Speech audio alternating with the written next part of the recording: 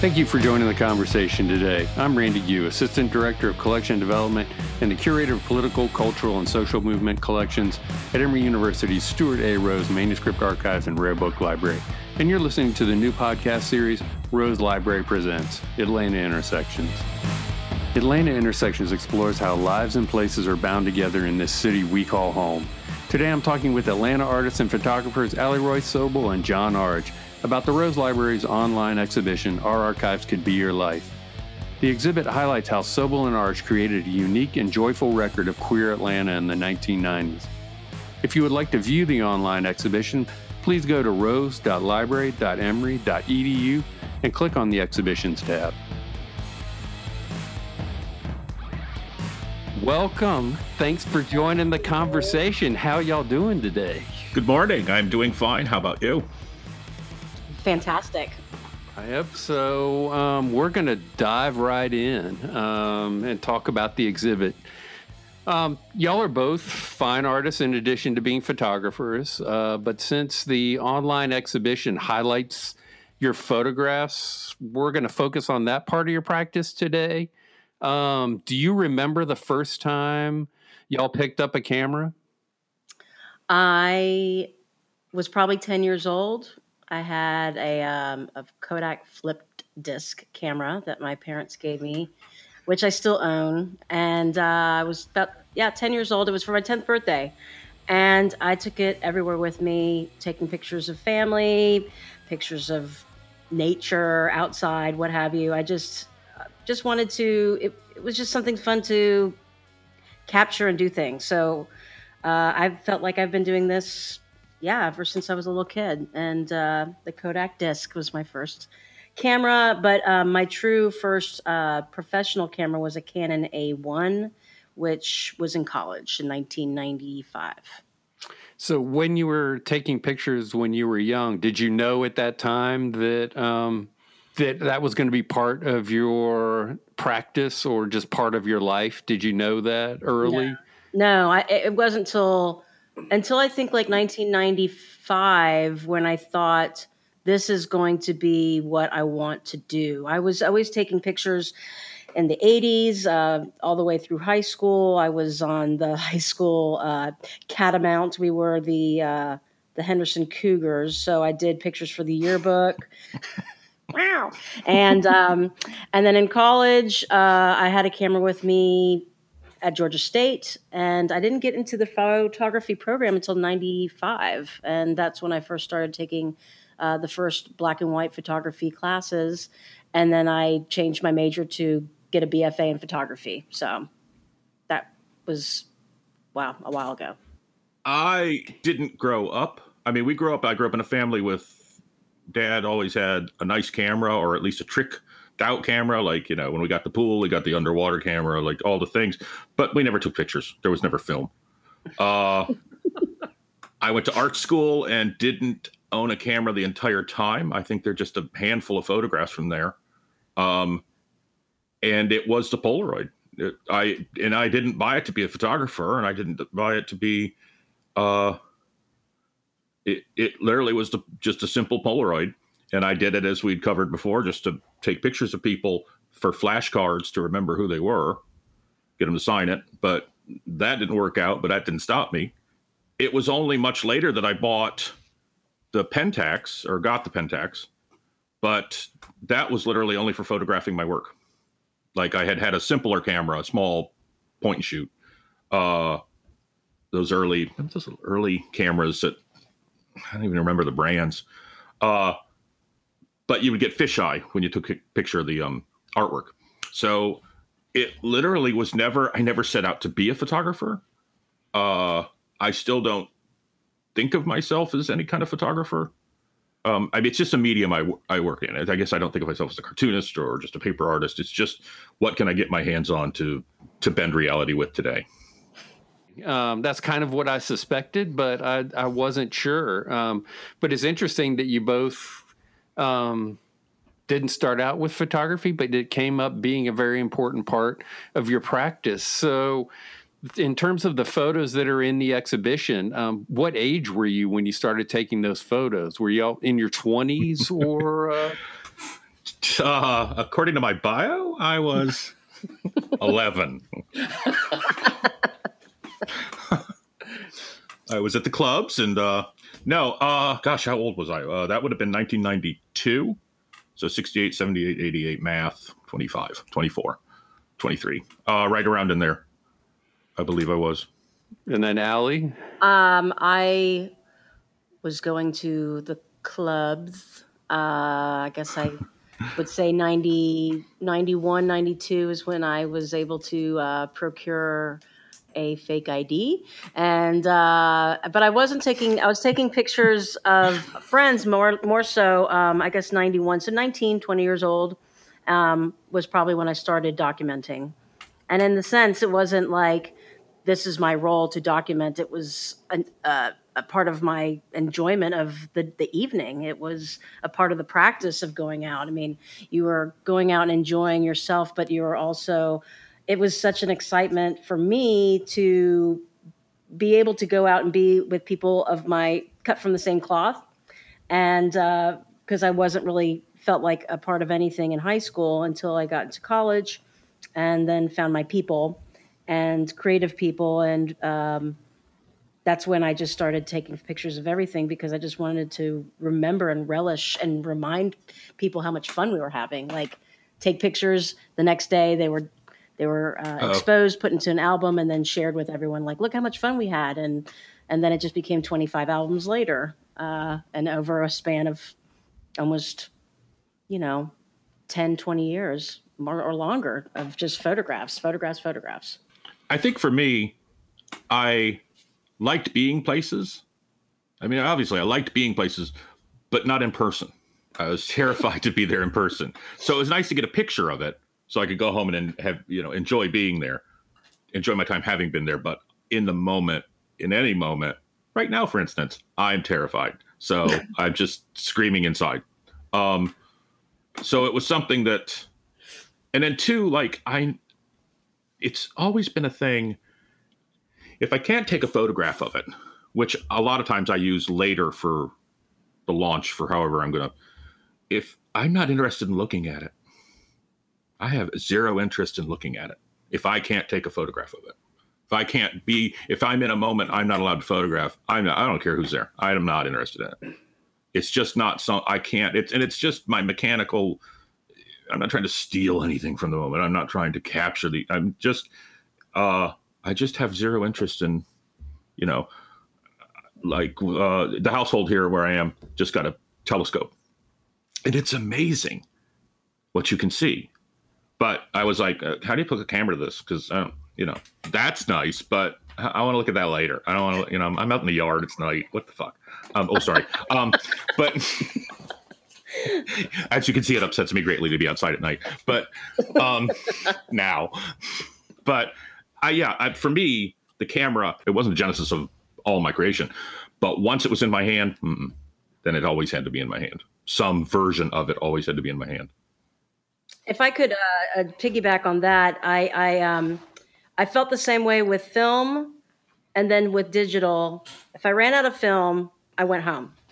If my battery died, yes. I went home. It was just kind of like I got my fill. Like I enjoyed it. I was out. I was in it. But if I couldn't document it, it lost its luster for me. Like I was just like, it was the point where I was just like, okay, Allie, it's time to go home. You don't have any more battery. I mean, I remember going into my car and plugging in like a car battery so I can like put in to try to like capture the rest of the evening so I can get my film camera or my digital camera back up working. And I'd be missing 30 minutes of the party just because I wanted to then go document the party. I was like, this makes no sense. Yes. But I was just like this obsession of just like, I have to document it and I don't have any more. So I guess I'll go home now. And so it was like my light will diminish if I couldn't finish what my work was, which is that's what that drive is, whatever that need is, whatever that fire is inside me. If it's depleted, then it's time to go home. If I can't document it like Arj, or if I can't capture it, then Okay, bye. There's no more reason for me to be here. Or some people were just like, can you just put your phone, your phone down, or your camera down, or anything that you're doing, and like, take a break. I'm like, this is, I'm having fun. Like, what are you like? This is, if I don't have it, then it's not like I can't relax or anything, but it is something that is like, I think like ours, you have this like protective barrier between you and this other person, that you want to be there and capture things, but without it, it's just like I'll sit in the corner and be like, what do I do? I don't know. And I know that's not how people see either one of us, but it's kind of what is in my brain. It's funny what you say about the battery going dead. And I didn't, with Polaroid, the battery is in the film pack. Right. There's no battery in the camera. So as long as you had film, you had battery. So I didn't ever have that happen. Now, of course, I'd run out of film because it was only 10 pictures or 20 pictures, however much film you had. But that wasn't a thing that happened until the digital cameras.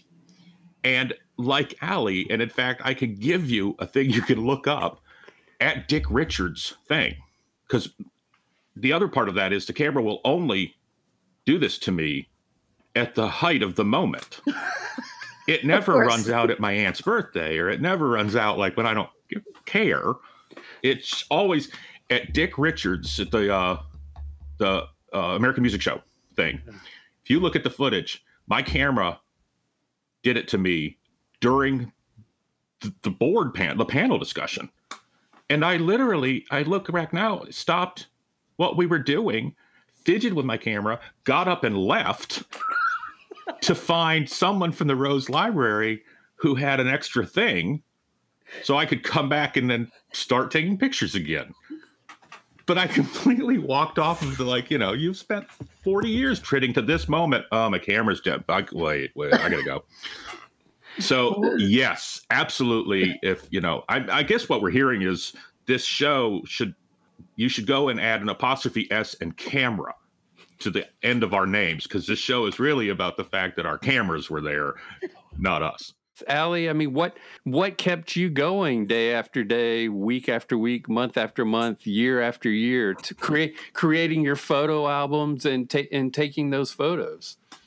I guess an obsessive compulsive disorder in some sense. Like, it was really an I mean, like, not for nothing, but I mean, like, when you latch on to something that you really connect with, regardless of what it is, and something that brings you immense joy, it was to document, to photograph, to capture experiences that brought me joy, and to be around the people that brought that joy to me, and to be a part of that.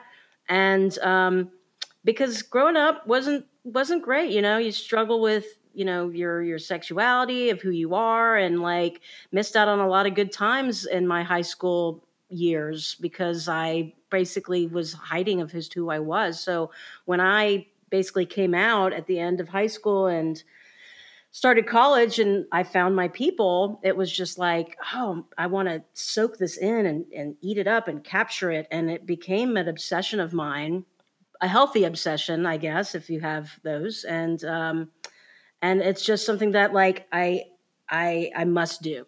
And I don't think that's ever going to leave. And therefore you have almost 30 years of work, and I will always do it. Like, it's the one thing that keeps me going, to be honest. I mean, my creativity to create art, to capture, is essential in my livelihood, but my happiness. It's been a hard year not being able to do that. Being in with the pandemic and quarantine and isolation, it has shifted.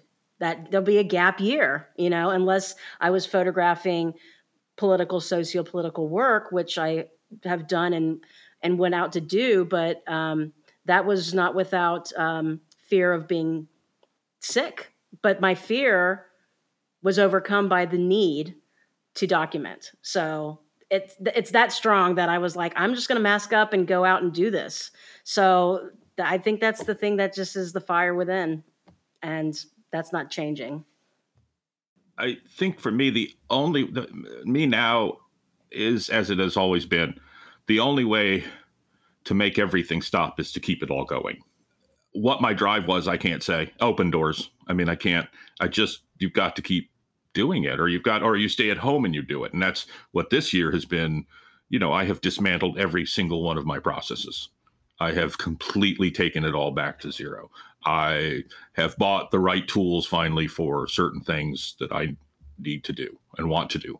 I think to make it stop, you have to keep it going. And that's just exactly what I've done. And of course, with this year too, Dick Richards had taught me about mass behavior days, how they're not for us. And mass behavior days are for people who need to be part of a larger structure, let's say. So, tax day, Valentine's Day, all that nonsense. But then this has kind of been one big mass behavior day. This has all been, and I don't want to, I love it when I see pictures of people with masks on. Like, I love that it places it in this time, and it will always place it in this time. And we will also know why you're still alive, because you were wearing a damn mask. So it's been a mass behavior thing. So the only thing I had to work on was me. There wasn't a lot going on. Of course, I relocated immediately before, landed in town on the back of a pandemic. That's just great. But I've enjoyed the house arrest this year. I mean, I'm ready to get it back out and mix it up. Yes, but I have enjoyed this time. I want to talk about the exhibition now. The exhibition that you've only seen online. It is an in-person. It is an in-person exhibit. But that stupid Genie's Paw, where I wished for a museum show, but I couldn't go to it. Yeah, I know, stupid Genie's Paw. Finally got everything I wanted. And then you can't see it. And then. But you can see, hey, y'all are the second online exhibit that Emory Libraries ever did. That's so great. So I'm very proud of that. Very grateful. If they had to choose anyone to do the second online exhibition about, I'm glad it was y'all. Yeah. So, Yes. Thank you. But what the exhibit starts with, what we call the rotunda, because it's actually in the rotunda in the library. But the rotunda is taken some of your Polaroids, and then we've blown them up, enlarged them, put them on transparencies, and basically created light boxes for them, because it's a beautiful effect because it highlights the kind of washed out tones that you only get with Polaroid film. And so, Arj, you usually work with Polaroids. And then, Allie, you had some of these Polaroids in your collection. Who wants to tell our listeners what a Polaroid is, for folks who may not know? Just about the best thing ever. I don't know what it is. It's instant gratification personified. It's close. It's as close as we had then to a live feed from somewhere. And because it was an object in the moment, it basically is just a camera that takes a photograph, that prints it right there. It exposes a film within the camera, spits it out, and it develops in front of you. It's one-stop processing. But it also creates a tangible object of the moment. Now, at the time, none of this, we weren't thinking about any of that. It was just like, here, sign this dumb up. But I look back now and realize that, like, you can look at photographs from time and know where they were, but with getting signatures or getting marks on these things, it is absolutely, it's that moment. It's 5:01 p.m., 1993. It's instant gratification at its best. It really is. It just absolutely, it was just the best thing ever. And also, the film itself, the way the process is, I don't totally understand it, but it favors blues and greens from what I read. And in fact, Dr. Land, knowing this, the inventor of the Polaroid camera, skewered all of the early press things to be blues and greens. So when he took the picture, it was gorgeous.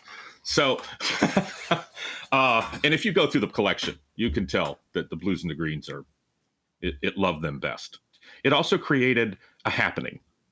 It created something that took the transaction of you and me, or the photographer, like my subject and me, it took that personal transaction and turned it into a tiny circus where now there's something, an attraction There's something to look at, and so it removed focus from me, which was basically the point.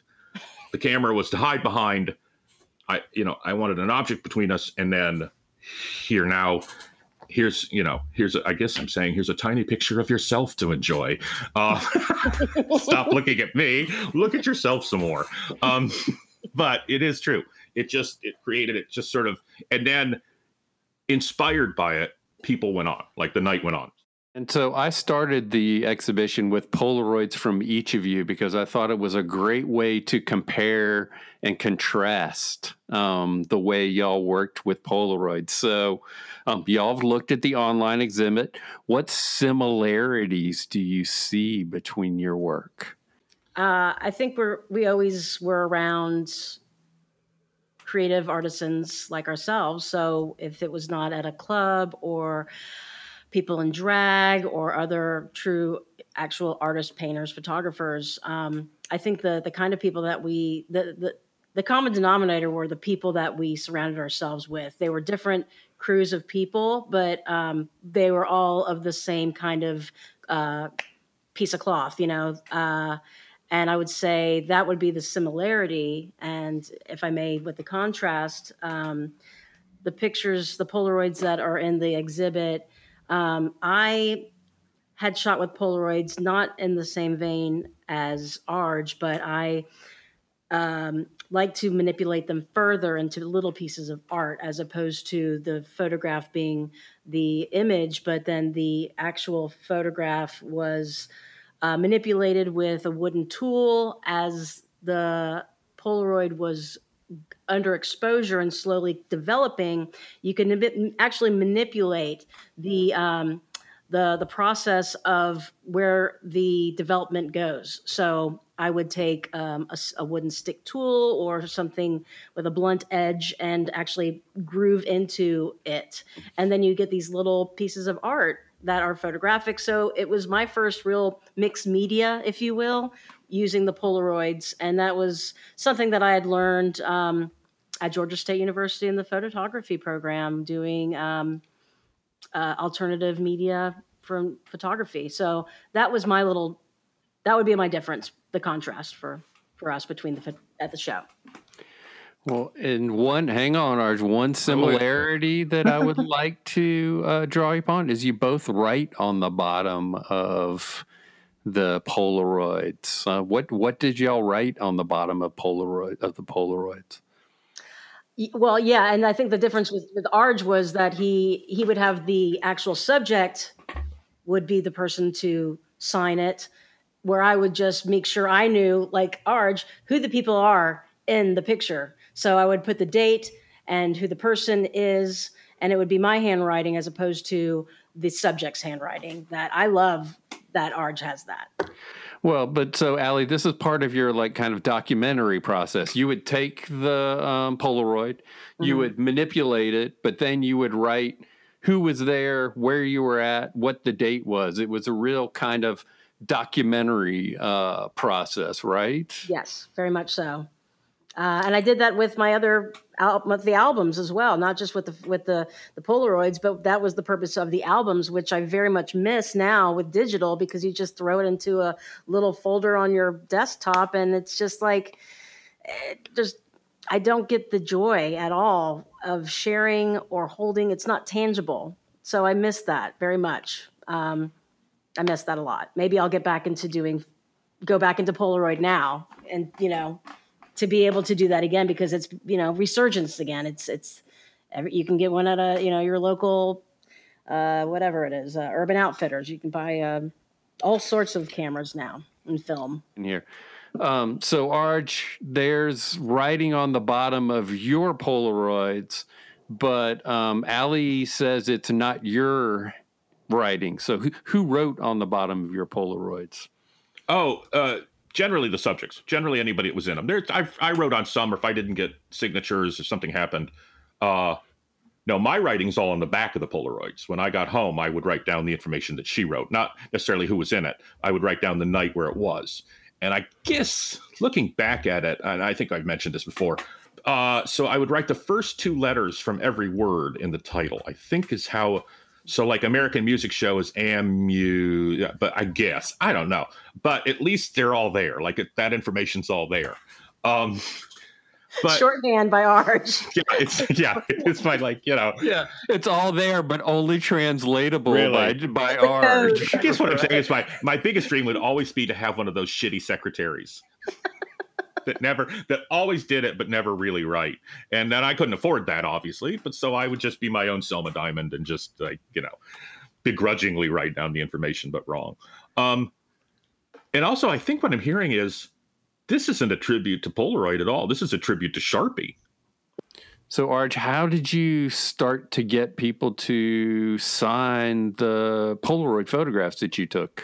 And again, it's one of those weird things where all the tools were in place, but I don't remember collecting them or having an idea about what I'm going to do with them when I leave. Now, Sharpies were already a huge part of my world because of the drawings. I must have had a Sharpie, and I guess I handed it to them and just said, maybe I just said write on it, or sign your name, autograph it. Probably autograph is what I said. And it very quickly became a thing. Like, it wasn't like all it took was one pack and everybody. I mean, who's not going to want to autograph their own picture? I mean, that's a given. My job was done for me there. Yeah, I mean, I had all the tools with me. I had from the very beginning. I was so scared, and it's such a, I had to go out, but I was scared to go out. And I thought I couldn't remember who people were. So I thought if I take their picture and get them to sign it, then it's like a flashcard. Then it's like I'll have their image and their name, and I can. But I pretty quickly figured out that I don't know. You're in a wig. I can't read Scribble. That's not even your real name. And then later, like 10 years later, I figured out they're just all Ross or Shemansky. Like it's just nine. Yes. The best part, I think, was Andrew Trevitt. Andrew Trevitt. Rest in peace. He did a drag character called Scintilla Vortex. He had a clothing line. He was magnificent. He was the first one. It was at my friend Gigi's party that it was a big group shot. Like it was, usually I didn't do shots quite that big because the Polaroid has its limits. Like it's not, you can't put 15 people in a picture. He got it first and he wrote his name absolutely the size of the white part at the bottom and then scribbled around the so no one else could sign it, like scribbled around the border, and so no one else could sign it. So everyone else who signed it drew on him.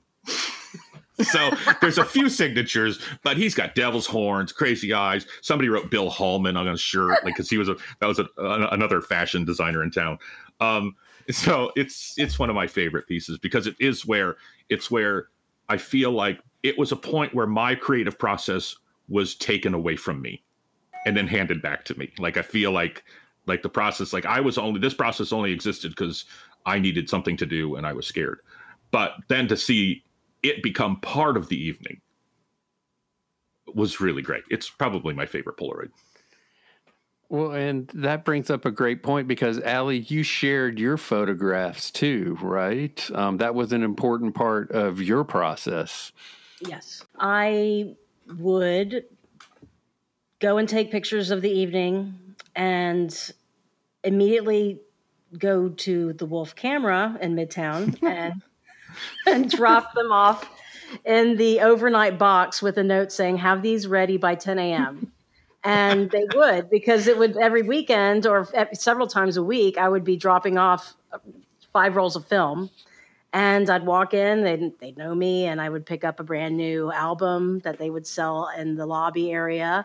And sometimes if I knew that, when you're shooting film, it's very different when you're shooting digital because you don't know what you're going to get. Where digitally you can edit as you go or do this, that, and the other. But you've got 36 shots for the night, or more, depending on how much you could afford to buy film. And you had to make them count. And so I was a Wolf Card member. So either I got a discount off of the one, roll of film that was being exposed and developed, or you got prints, second pair for free. So sometimes I would do a second pair and then I'd give them to people, or I would do, or if I was just like needing to afford it, then I would take the discount and then I'd put them all in an album, and then we'd have a house party dinner at Cafe Diem, or, going a place where we could all gather.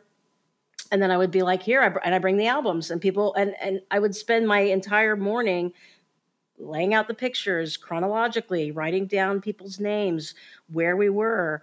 And the albums was like a table of contents. You opened up the front of the album, and on the inner thing was a table of contents with the dates. And there would be, sometimes depending on if it was Pride, which would take up half the album, or it could be 5 or 10 different events going on, which would take up the album. But then you have these storybooks, basically. And I very much enjoyed sharing them with people, because I was kind of looking at the night for the first time again in a storyline book. So it's just like a creation of a documentation of our lives in real time. And it was just like people were loving it. Like with art, just became a thing where, people would want to sign their name on the thing, on the Polaroid. And with mine, it was just like, let's go look at all the albums and see what we did. Or even, going back years later, we'd reminisce and go like, let's look at the pictures from the 90s, the early 90s, and, remember that haircut, or look at that look, or whatever. Or where'd she go? And some of us had some really bad looks and bad haircuts. And all right, I want to interject. It's funny something Allie just said. I mean, here's the thing about Allie and I. People should know that, like, Allie and I did not know each other at this time. It was 2009 before Allie and I met. Correct. And I guess I'll put it in sort of like it was 2009 before I met, maybe later, 2010 before I met Grant Henry, whose sister Louisa. And he sat down and opened the conversation by saying, I have been anticipating this situation for 15 years. So Allie, I knew of Allie, people were around. Well, I knew you when you lived on Mitchell Street, when you lived above Allie and Heidi. Yes, okay. But we weren't friends. We didn't connect. We didn't each other, And so it was funny because now everybody's just an Instagrammer. Everybody's world goes into the one news feed. But at the time, we were a mile apart for 15 years. In a completely overpopulated palace of craziness. But we didn't I look back now and it's almost like that was a different, like I look at Allie's work and I think, okay, that was a different show. Mm-hmm. I had this show, and then there were some guest stars that were on both shows, but the core group was this show. Like it was there were just two networks going on in town. Well, I would show up in one of your Polaroids and I'd be like, oh yeah, I was at that party. And oh my God, I didn't know I was in one. I forgot that I was in one of Arch's pictures, and it's signed, and it's just like, oh, wow, crazy. But it was interesting what you said about you would give out the extra prints. Mm-hmm. Because that was one thing I did. I would take all the Polaroids, and if you lay them out, six Polaroids, bottom to bottom, are an 8.5 by 11 sheet. So you could lay them out for color photocopy, cut them out. And then the next week when I went out, I would have a pack. I made a little cover with a piece of art on it and an envelope. And I would have 50 packs some weekends going out. And I would give everybody a copy of the picture I took of them last weekend or the weekend before. Again, this is just this weird parallel. We're both kind of in the same, she did manipulate the Polaroids. I never. And in fact, there are people out there who would tell you how angry I got with them when I would catch them doing it. I gave it to you to sign, not screw up. And it really was just, in my creative process, when we're headed somewhere, I need to know exactly where we're landing. I don't like undons. I don't like, there wasn't a lot of control, and I don't know if you can tell, but I don't like relinquishing control. I want to kind of go back, Allie, to what we call the corridor, which is where the pages from your photo albums are, these remarkable albums that are in your collection. So I chose individual pages from individual albums to put up there. But they really illustrate your documentary practice, because the people are identified, the place is identified, they're in order, they're dated. you included other things like stickers and fortune cookies. And so they really are kind of an art practice. Was that intentional, or did that just kind of evolve over time? No, that was 100% intentional. Again, it's almost was a mixture of it's kind of mixed media before I even thought about what that even meant. I mean, taking moments like stickers from a party or a flyer or something is, again, such a moment in time now, just because we don't get those tangible items as much. And it almost was a scrapbooking, if you will. I mean, it was a moment in time. If it was like a Junko sticker from like the raver days on the top, you knew that this was like the mid 90s, you know? So those pants are dirty. Your pants are dirty. Did you not mop up the floor with those? But I think always, I'd kept a diary since I was 9. So to write down moments in time has always been a part of my world. Yeah, since I was a child. So it was just an extension of diary keeping with the photographs to keep that information lined up. And Arj, you also kept journals too. Allie, we have your journal from when you were 9 years old in the case. Can you describe that diary?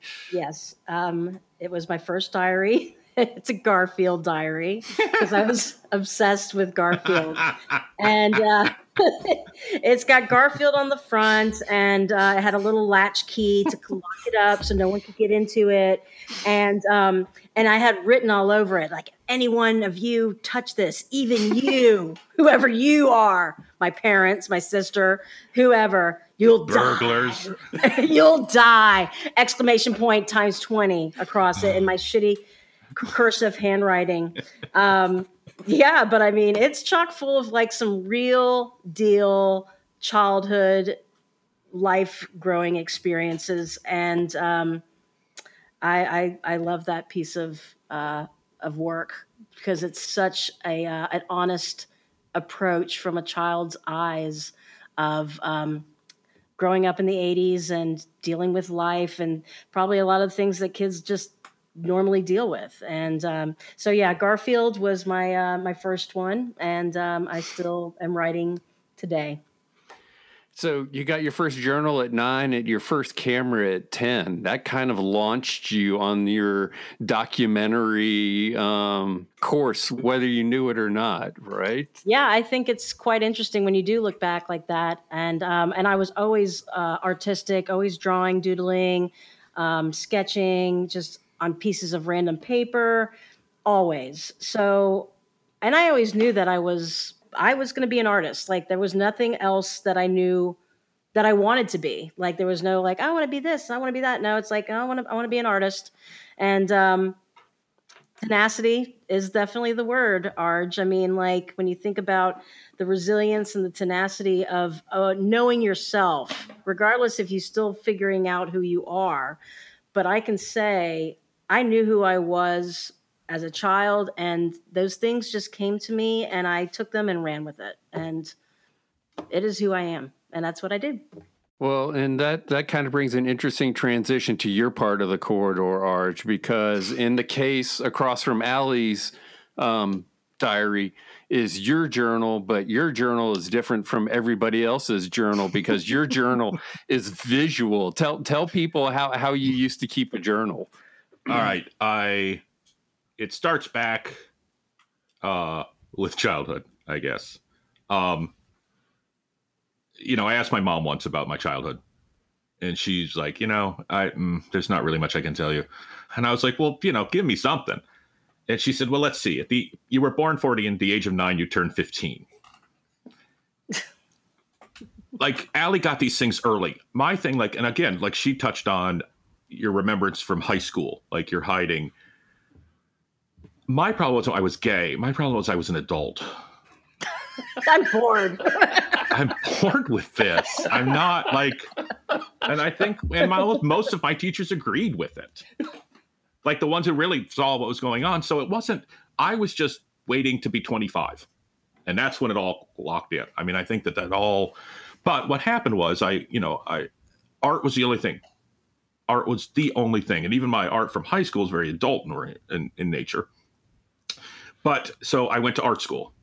And that structure was never my, it's surprising to learn that I have a problem with authority figures since I am one, but, and always have been since the age of 6, mother. But no, I think that like school, but it taught me everything. Like I got an amazing education at SCAD. I really did. Mostly what not to do, but it did lock him. If it's there to lock in who you are and what you're going to do, then it worked. And subsequently, after being removed from or asked to leave school, I got a job in the service industry at a bed and breakfast there. And it ended up winning 4 stars. And, it was a very nice place, the Gastonian in Savannah, Georgia. And I kind of thought that was it. I was out of art and there wouldn't be art in my future.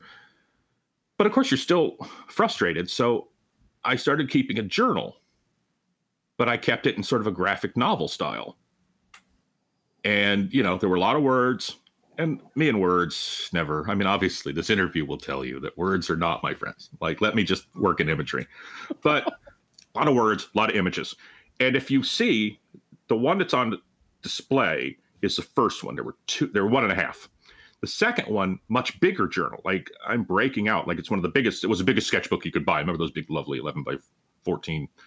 And again, but the images were stronger. And if you notice, right before the pages just go blank, it was one strong image with words around it.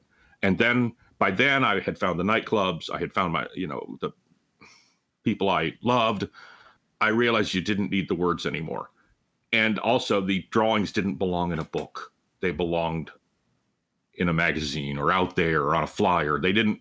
What good is I've never been an artist who creates sketchbooks or at home or like if it's again, what have I said? It's they're my children, but this is an orphanage, so they need to go.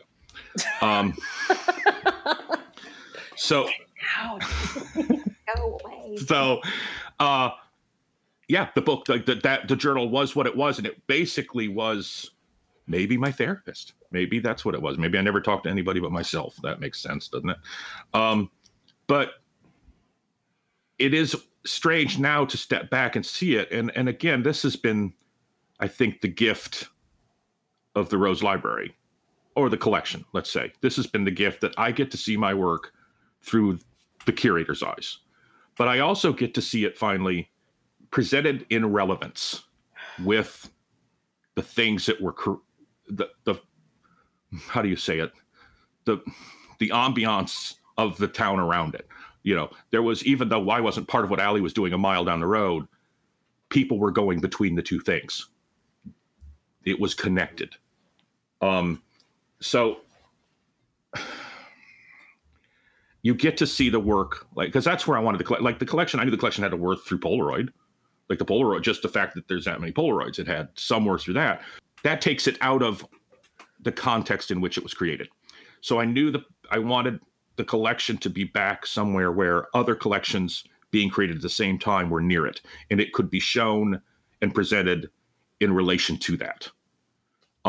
And that's been the biggest gift, is to see what you created can stand on its own. You don't, the day is coming, a shock that I won't be here. I feel like it can stand on its own. I feel like what was created can stand on its own, or at least can be relatable to another subject. Right, because I'm sure that I selected some stuff. You're like, why did he pick that? What is that process to go through when you look at your work on a wall? Do you ever have that question? It's like, why did they choose that, or how does that fit? Because most people don't have that kind of an experience to see their work on a wall that someone else chose. So, what's it like to go through kind of that process? Allie? I mean, when you have thousands of photographs to choose from, there's only so many things you can really try to figure out what works. And I think you gave us a little snapshot into our worlds. My world is consistent of family, friends, and art. And That's pretty much it.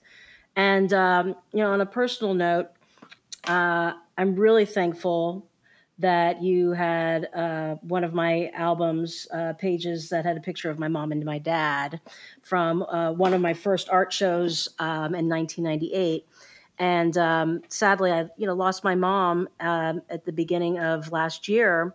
And then this show comes about, and it was just like, oh wow, that was a picture that I wouldn't have thought that would have been included, and you wouldn't have known that, but it was actually a really beautiful gift that you did.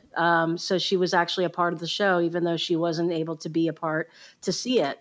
So on that note, I think the universe just works in the way it needs to be, and what you choose is the way it's supposed to be. I mean, the universe has led us all to where we are, how we've met, how we've all found each other. So I trust you completely, and so I'm very happy with everything that you have chosen for us.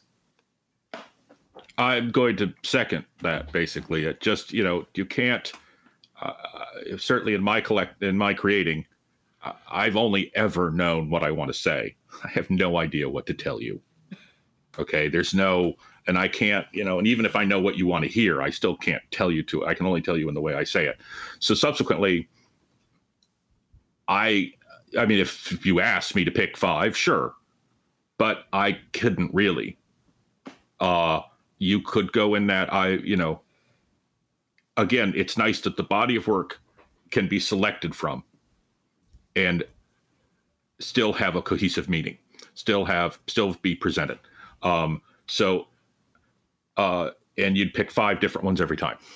And subsequently, it should never be, this is the part of the process where I shouldn't be in it at all. And I guess I had sort of learned that early on in art shows. I did learn the hard way that my favorite piece in it was going home with me at the end of the night. It was never going to sell. It would sell at the next show.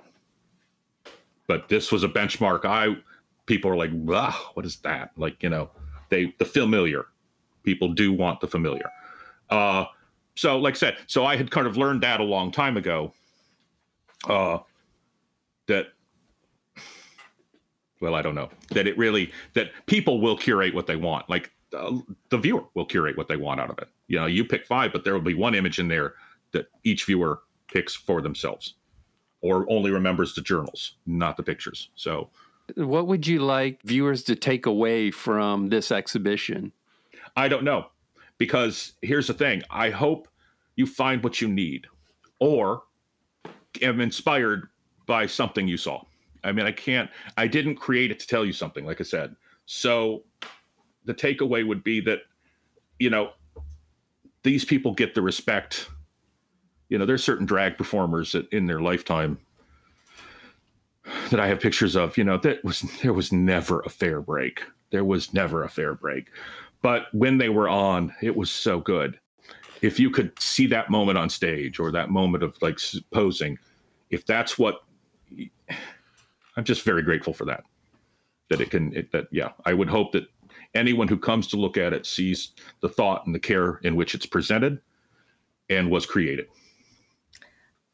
I mean, I 100% agree with you, Arj. I feel like if people want to come and look at the library to gain some perspective, I think that's a really important thing when we talk about. I think perspective is really huge. Like you're talking about transvestites being thrown in the back of paddy wagons, and then you got March on Washington in '93, where you have a president who's actually not against you, and we're fighting for freedom and our rights and such. And then you're going to where we are now, and you can see that there's growth in life, and that the Trevor Project, it gets better. It does get better, and we are able to be a part of that history to educate people in a culture of life in Atlanta, and I'm really pleased to say that I'm a person that you can look upon to get that information. It's again, grateful, honor. I, when you say, oh well, when scholars come and look, it's that just still just what that just blows my mind. It's mine and yours. It's our eyes, and and it's forever. So there's nothing more amazing that is a true gift. To talk to the students and to hear them talking about the collection, the archives that Rose Library is creating in the Gay and Lesbian, and have them say just off the cuff how fortunate they were because they'd never had that as gay and lesbians to study in any major institution. That was mind blowing. That was a dog with a car moment for me. That was like to know that it wasn't. No, I mean, I couldn't have. When I was in college, there was no major institution. God, if you'd asked for homosexuality at a library, I mean, there was that one librarian that would get it for you, but your name was going on a list. So, a magnificent opportunity, just an absolutely magnificent opportunity all the way around. So your work is housed in an academic research library, not in an art gallery and an art museum. So what's it like to have your, because that means that exhibits like this one that it's presented in appear in a different kind of a context. So what's it like to see your work presented as history and art? I'm still mind blown over the fact that my work is housed permanently in a library, especially Emory. It's a true honor to be able to have something that you've worked on as something as just natural life that we were doing, that people were interested in something that we were just doing as kids and just enjoying ourselves and living our lives. And to be able to have a body of work that will live forever. And there is a difference between, it's wonderful if you're in a gallery and that you have your show up, you're working on a gallery wall and people are there to see it and, and maybe even take pieces home with you. But like, those are moments in time that are actually captured. I've captured those moments that are actually now in the library. So it's like, it's the best of both worlds, to be honest. And it was something that I would have never, ever imagined to be possible. And the fact that Arj and I are both collected, it's just like I've always joked with Arj, that we're just going to grow old one day eating porridge out of the same bowl, rocking on the same front porch somewhere. But we actually will like literally be together forever. And I'm ecstatic about that. I couldn't be more gracious and have such gratitude to you, Randy, for selecting the work. And it's fantastic. And I just it's a huge honor. This is that one, and I've said before, I don't have anything to say. It's to me, I guess in a small way, it's a vindicate. You don't want to use that word, but nonetheless, back in the day, we talk about our worlds, but neither of them intersected Emory or academia. Let's say neither of them. Now it's just like, and to see how it is actually, that culture, academia can't exist without culture, and culture wouldn't exist without academia. So it was a peanut butter cup somebody needed to figure out. And my favorite shows is I noticed like the High Museum show that was about like the first two really amazing art shows I went to at museums. First was Naples, and it was a Picasso exhibit. Second was at Allie and I went to the Dali show at the High. In addition to the work, there were a number of personal items or relatable subjects at the time that were maybe driving him. Both of them, both Dali and Picasso, and that made a so much better show to me that you could see these things, the reason why they exist. Like, everybody can stand in front of art. I mean, I don't look at the art I create. I mean, it just gets done, it gets gone. But to see the things, to review the stupid letter Dick sent me, or the crazy flyer that was out that week that we were all laughing at, it just, to see those things is what makes the body of work. To see it there and know that it's protected, but also too, it doesn't require me to explain it. It can stand on its own. And if it's something weird, there's probably something to relate it to in her collection or in another collection there, that nothing is an orphan.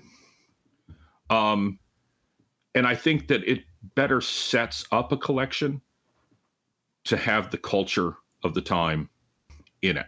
I mean, I really think that, do I do anything to have it be applauded? I mean, that's what you want. So you create your things to be the best they can be, or to be the best that they are, the best representation, let's say. But I have to do it anyway, so it wouldn't matter. I mean, in all the times people weren't looking or saying anything, I was still making stuff and leaving it. I mean, or it went into a book. It went into a little tiny book that then only I saw, like my journal. Or the stickers. I mean, that's basically how I kind of launched ARG, were those stickers that I would leave around. But anonymously, and not, it will manifest itself. Just make sure it manifests itself well. And that's all. You can just keep yourself steered happily. It means to see it like this. I can't even, it's like, it's like a dog chasing a car. It can't drive it, but it won't stop him from chasing it. So I don't understand I stand in that rotunda virtually and think, well, this is insane. Like, they're going to figure this out, and I need to get off this planet before they figure it out and make me leave.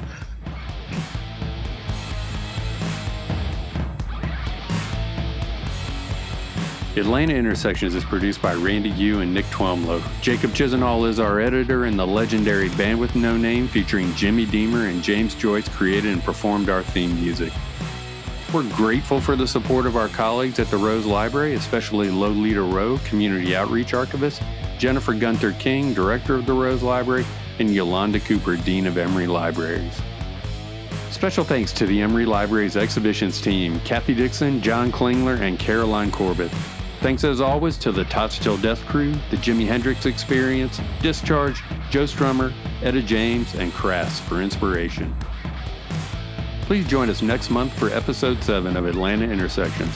For more information about the Rose Library and our other podcast series, please visit us on the web at rose.library.emory.edu and follow the Rose Library on Facebook, Twitter, and Instagram. You can find the Rose Library's podcast on all your favorite podcast feeds.